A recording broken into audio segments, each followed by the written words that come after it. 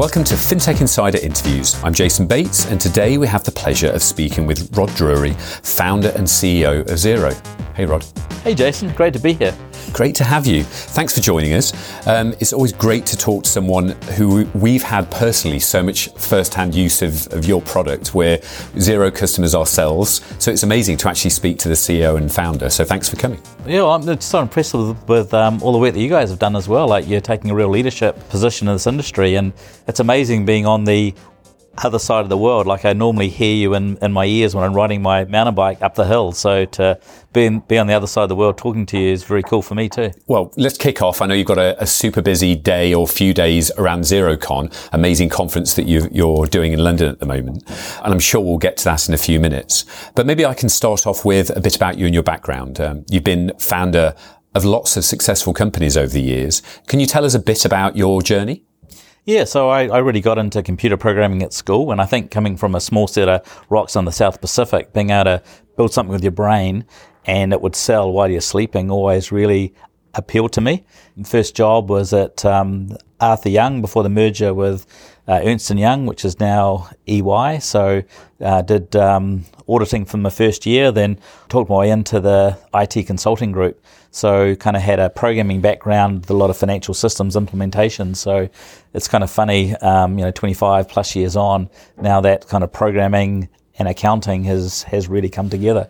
So yeah, programming and really came up on the Microsoft side of the fence. So I was on the early beta of Visual Basic and Microsoft Access, then SQL Server, then ASP, and on and on and on. So we got really good at writing complex business apps on the web.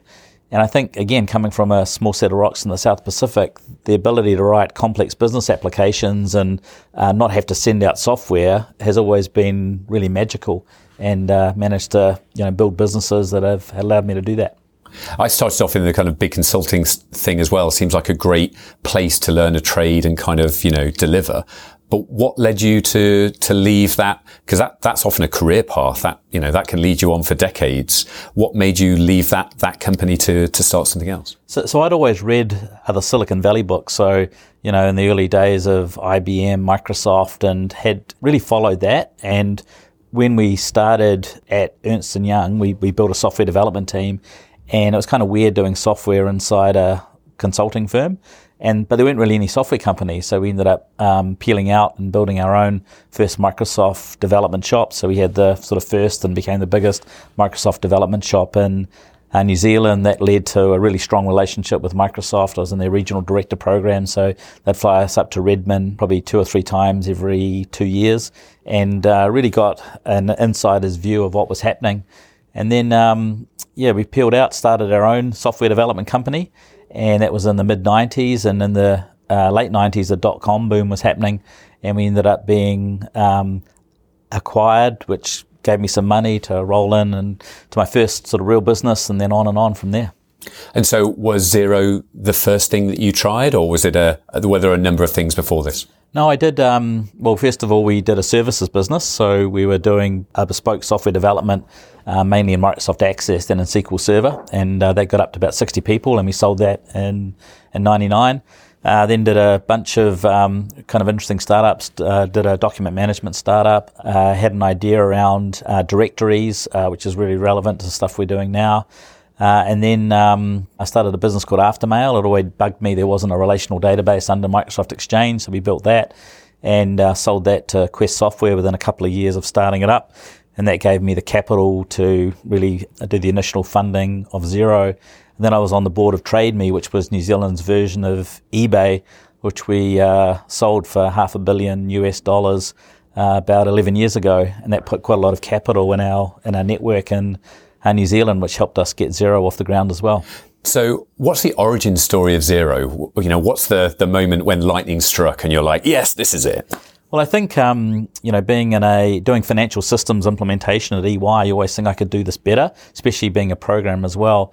So about 3 years before I properly started Xero, I was actually doing some work up in Boston. We had a company there called Context Connect, and it was just starting to slow down. So Active Server Pages 2 came out from Microsoft. So I always wanted to build a relational accounting engine.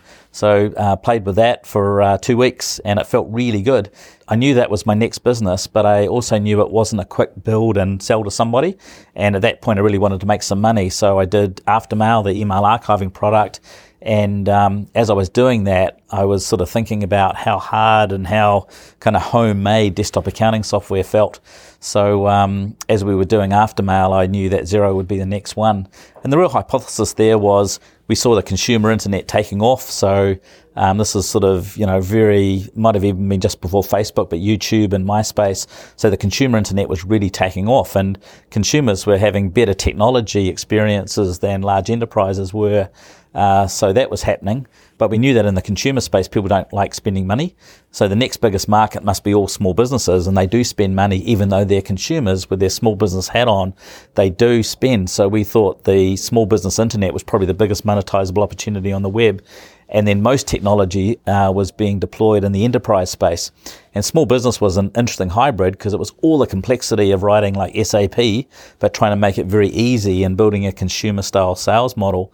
And I guess when we saw the cloud, it fundamentally changed the distribution cost of getting software to small business. So you didn't have to, put CDs into computers on desktops.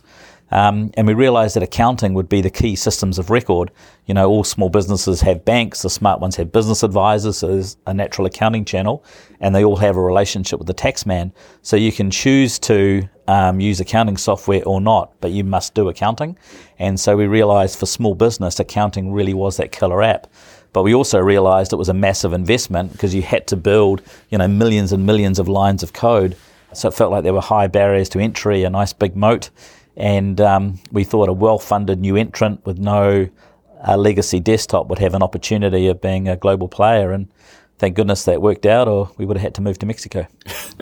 So I'm a bit of a product geek. I love how end user needs are then sort of translated into some kind of product, but how you can iterate and actually develop from there. How MVP was this thing when you first started? How long did that first build take? Yeah, so because we had some capital, so after I sold Aftermail, I went straight into what became Xero. And we had some great designers on board. So when we started, we did some real R&D. We knew it had to be a global engine from day one because we could see everything globalizing. Had to be a proper double entry accounting system, use the power of a relational database. We wanted to deal with the problem of cash versus accrual accounting. So we did a lot of R&D, and we looked at, from that architecture and what tech stack. Would it be .NET? Would it be Rails, which was very common back then? So we actually built a little prototype on Rails, threw it away, went back to .NET because we wanted the power of a proper SQL database. And then we started really trying to look for some killer experiences, and we brought a fantastic designer onto the team, and we followed small businesses around because what we noticed, the sort of three main desktop vendors are all kind of doing the same thing. So one of our first kind of design-led stories was we noticed that a small business owner would, open up the factory first thing in the morning. They'd go and turn on their Windows XP computer at the time. That would take 5 minutes to boot up, so they'd go and turn the jug on, make a cup of tea, read the sports scores, and the first business thing they do would go to their online banking to see who paid them overnight. But they didn't process the data. So the horror of small business was just before, say, a VAT return was due, basically reprocessing all of your data. Yeah. So small businesses was fun, but doing the books was a horrible experience. So the kind of epiphany there was two things. One, could we get digital bank feeds directly in? So rather than going to check online banking in the morning, you went to your accounting software and your transactions were already there. And the second thing was, how do you make it a fun experience? And we looked at kids' games and this concept of matching transactions. So we came up, our first killer feature was actually our bank reconciliation. And we went from bank rec being something you did kind of maybe every 2 months to something you did every morning as your primary data entry. Your bank transactions would arrive, you'd enter your new cash transactions and match off invoices or bills that had been paid, and then it was like a game of Tetris. And at the end of it, click, you're all done.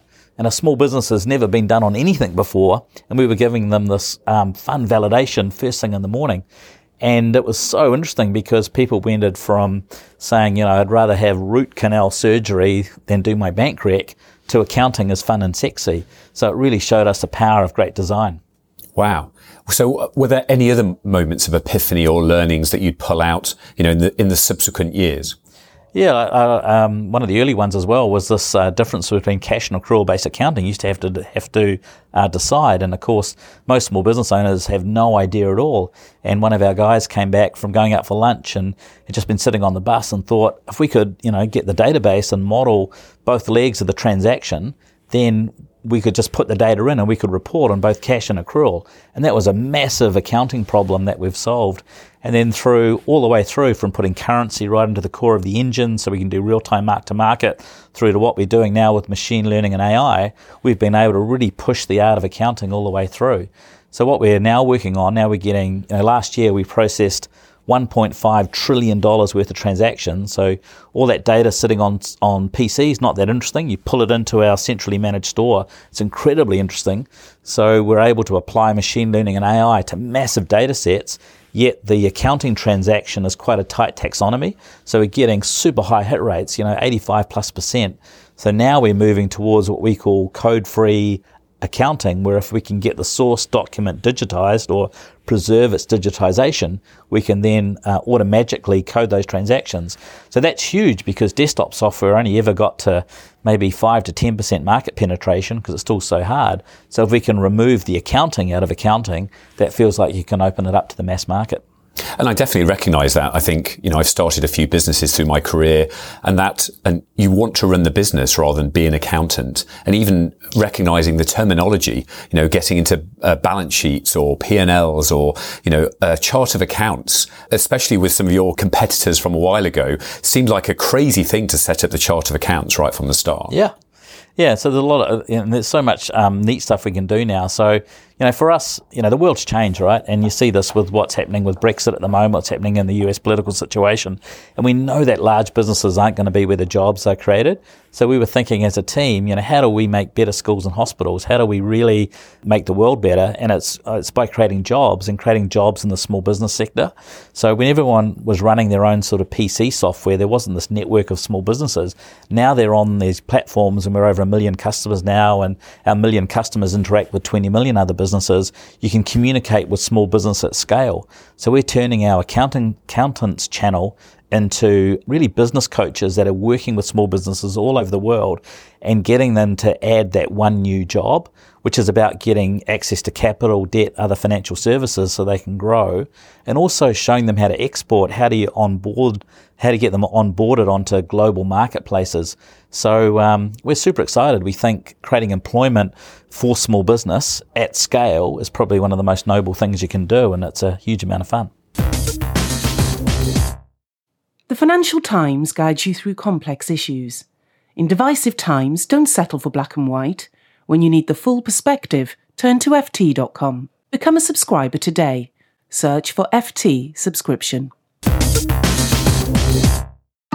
Fintech innovation is changing the way we bank, and the speed we deploy new customer experiences is vital.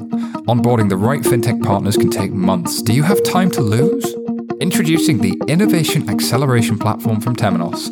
Test fintech solutions at speed with real data straight from the core banking system. With a yearly subscription, you can begin testing the same day and create new customer experiences in no time. For more details, visit marketplace.temenos.com. So I want to almost pick up one of those points around accountants, because it strikes me as quite interesting. On one hand, you've got those end customers, the small businesses themselves, and then you've got the accountants that have always traditionally serviced those guys and charged however much they charge.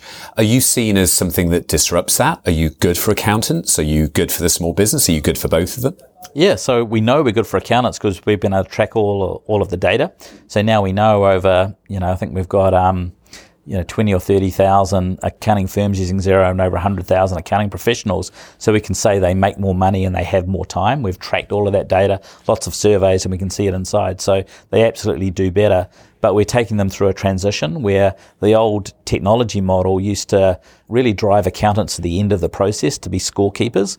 And once you have, these digital bank feeds, which means there's a real-time view of what's happening in the business, up to date every day, then a lot of the compliance work goes away. So we free up time for accountants to be these growth coaches. So we've spending a lot of effort on the transition of the industry, and that's a lot of playbooks and role playing and giving accountants new skills to be able to get out there and actually help businesses grow. So this takes away the base jobs, the sort of adding up, checking, reconciliation things that accountants used to do, and moves them further up the value chain? Yes, absolutely. There'll be other people that just want to be more efficient, so they'll handle more and more customers. So things like making tax digital, for an accountant to be involved, we've got to really reduce the cost to the small business of compliance activities.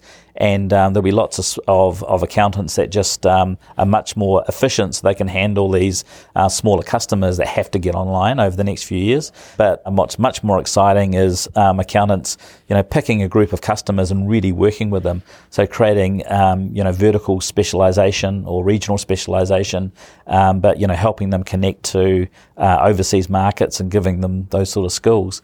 And one of the things that's fascinating is we're seeing accountants start to get very close to the local bank managers. So it's fascinating. Banks really haven't had a clear small business strategy. It might be a bit of brand and some products, maybe some more approval workflows. But what we're seeing is actually getting accountants at a local level and bankers at a local level working together and using their local networks to help customers grow is a very tangible small business strategy. So we've done a lot of work now around digitally connecting accountants and bankers. So if you're inside Xero, the Xero accountant tool will show you all of your clients, which industry groups they're with, and which industry groups those clients are in, and also which banks they have, so they can see through their clients and see what existing banking relationships they have as well. So we kind of think that if it exists that an accountant can be seeing on a daily basis what the numbers of their business customers are, they can almost continuously certify those numbers. And in some sectors, we're seeing it almost become mandatory now that the accountant is digitally connected, say, to the loan, where they're kind of acting as that kind of daily director or governor, really, of those loans on behalf of the banks, which is super interesting. So David Breer, who's one of the co-founders of 11FS, says continually to banks that we work with that actually if he could make payments in Xero, they'd probably never see him on the banking website. And I guess with PSD2 and the CMA open banking APIs coming along, it won't be long before that's a reality, and that actually small businesses could very much interact with you rather than almost ever visit their bank. Do you see that as a potential future? No, we made the decision to be a partner to banks and the reason we made that decision is our goal is to help small businesses grow, and they need access to capital and debt to make that happen. So we're fascinated in all of the challenges. That's interesting, but not many of them have scale, and they certainly don't have scale in those lending and financial services product. For like a large dairy farm, they might have $2 million of debt. And if we can give good visibility of those numbers when things get a bit tight, we'll keep people on farm. So to us, working with banks makes a whole lot of sense. I think there's a lot of innovation that's happening which the banks are watching and can work with the small players, but really to help small businesses at scale, connecting banks digitally through software makes a whole lot of sense. What's fascinating, though, is that banks only have, by definition, because they largely provide similar services, and most businesses, especially after GFC, best practices, they are multi-banked, that by definition, banks can only see a subset of the financial picture. They don't see a whole lot of history, and they only see cash, not the balance sheet transactions as well. So accounting is interesting because it is really the all-seeing eye. It knows across all banks, and for as much financial history as your tax returns have, it has that picture. So we made the decision years ago that we would be a great banking partner. And so we work with banks on providing a beautiful customer experience, from getting digital feeds in, doing the workflows that a small business owner does, making payments really, really easy. And that creates the opportunity to start to really do interesting things with data. So we're seeing banks moving towards pre-approval services. So a way that you work with small businesses at scale is, start putting them into personas of the sort of services they need. And we can calculate all sorts of, risk factors or the right kind of product for a small business in conjunction with the banks. And we're moving very much now to this advisory model where we'll tell a small business what's the next service they need to grow. So, been very successful with that. So we work with all the major banks in New Zealand, Australia, the UK, Singapore now, and all over the world. Wow. I guess the other side of that is working with fintechs and working with other companies. And I've always been impressed with the number of facilities and services that Xero will connect directly in, with so many new players and banks coming along and looking at partnerships and their platform strategy. Like, what advice do you give? How do you manage that? Yeah, so, we are a true platform in that we've always provided clear APIs. So we have about 600, certified apps, and, these numbers are crazy, like 40,000 developers now connecting to the Xero platform. So a lot of small businesses doing bespoke integrations to the platform because they can, build really nice workflow systems using all sorts of scripting tools and things like that. What we found is, these partnering things take a long time, and you've got to earn trust. And as anyone in the banking scene will know, the best way to sell to one bank is to sell to the one down the road. But I think what happens is that banks are in a really tough time. They have increased regulation they need to deal with. They've all got core systems rewrites, and yet they've got customers now used to apps updating on their mobile phone every month, so they want the latest. And so what we find is there's normally in each market one or two banks where the timing works out, and they'll be our pathfinder bank that we can work with, and we'll start establishing some new services. And typically in the early days, these are becoming services that tend to be common across the market, but getting that first or second bank moving means that everybody, it's a tide that raises all boats, and we see those as some common services. What's super exciting is when you start working with banks on things that they specialize in, whether it be franchises or international trade, there'll be some things that we can do.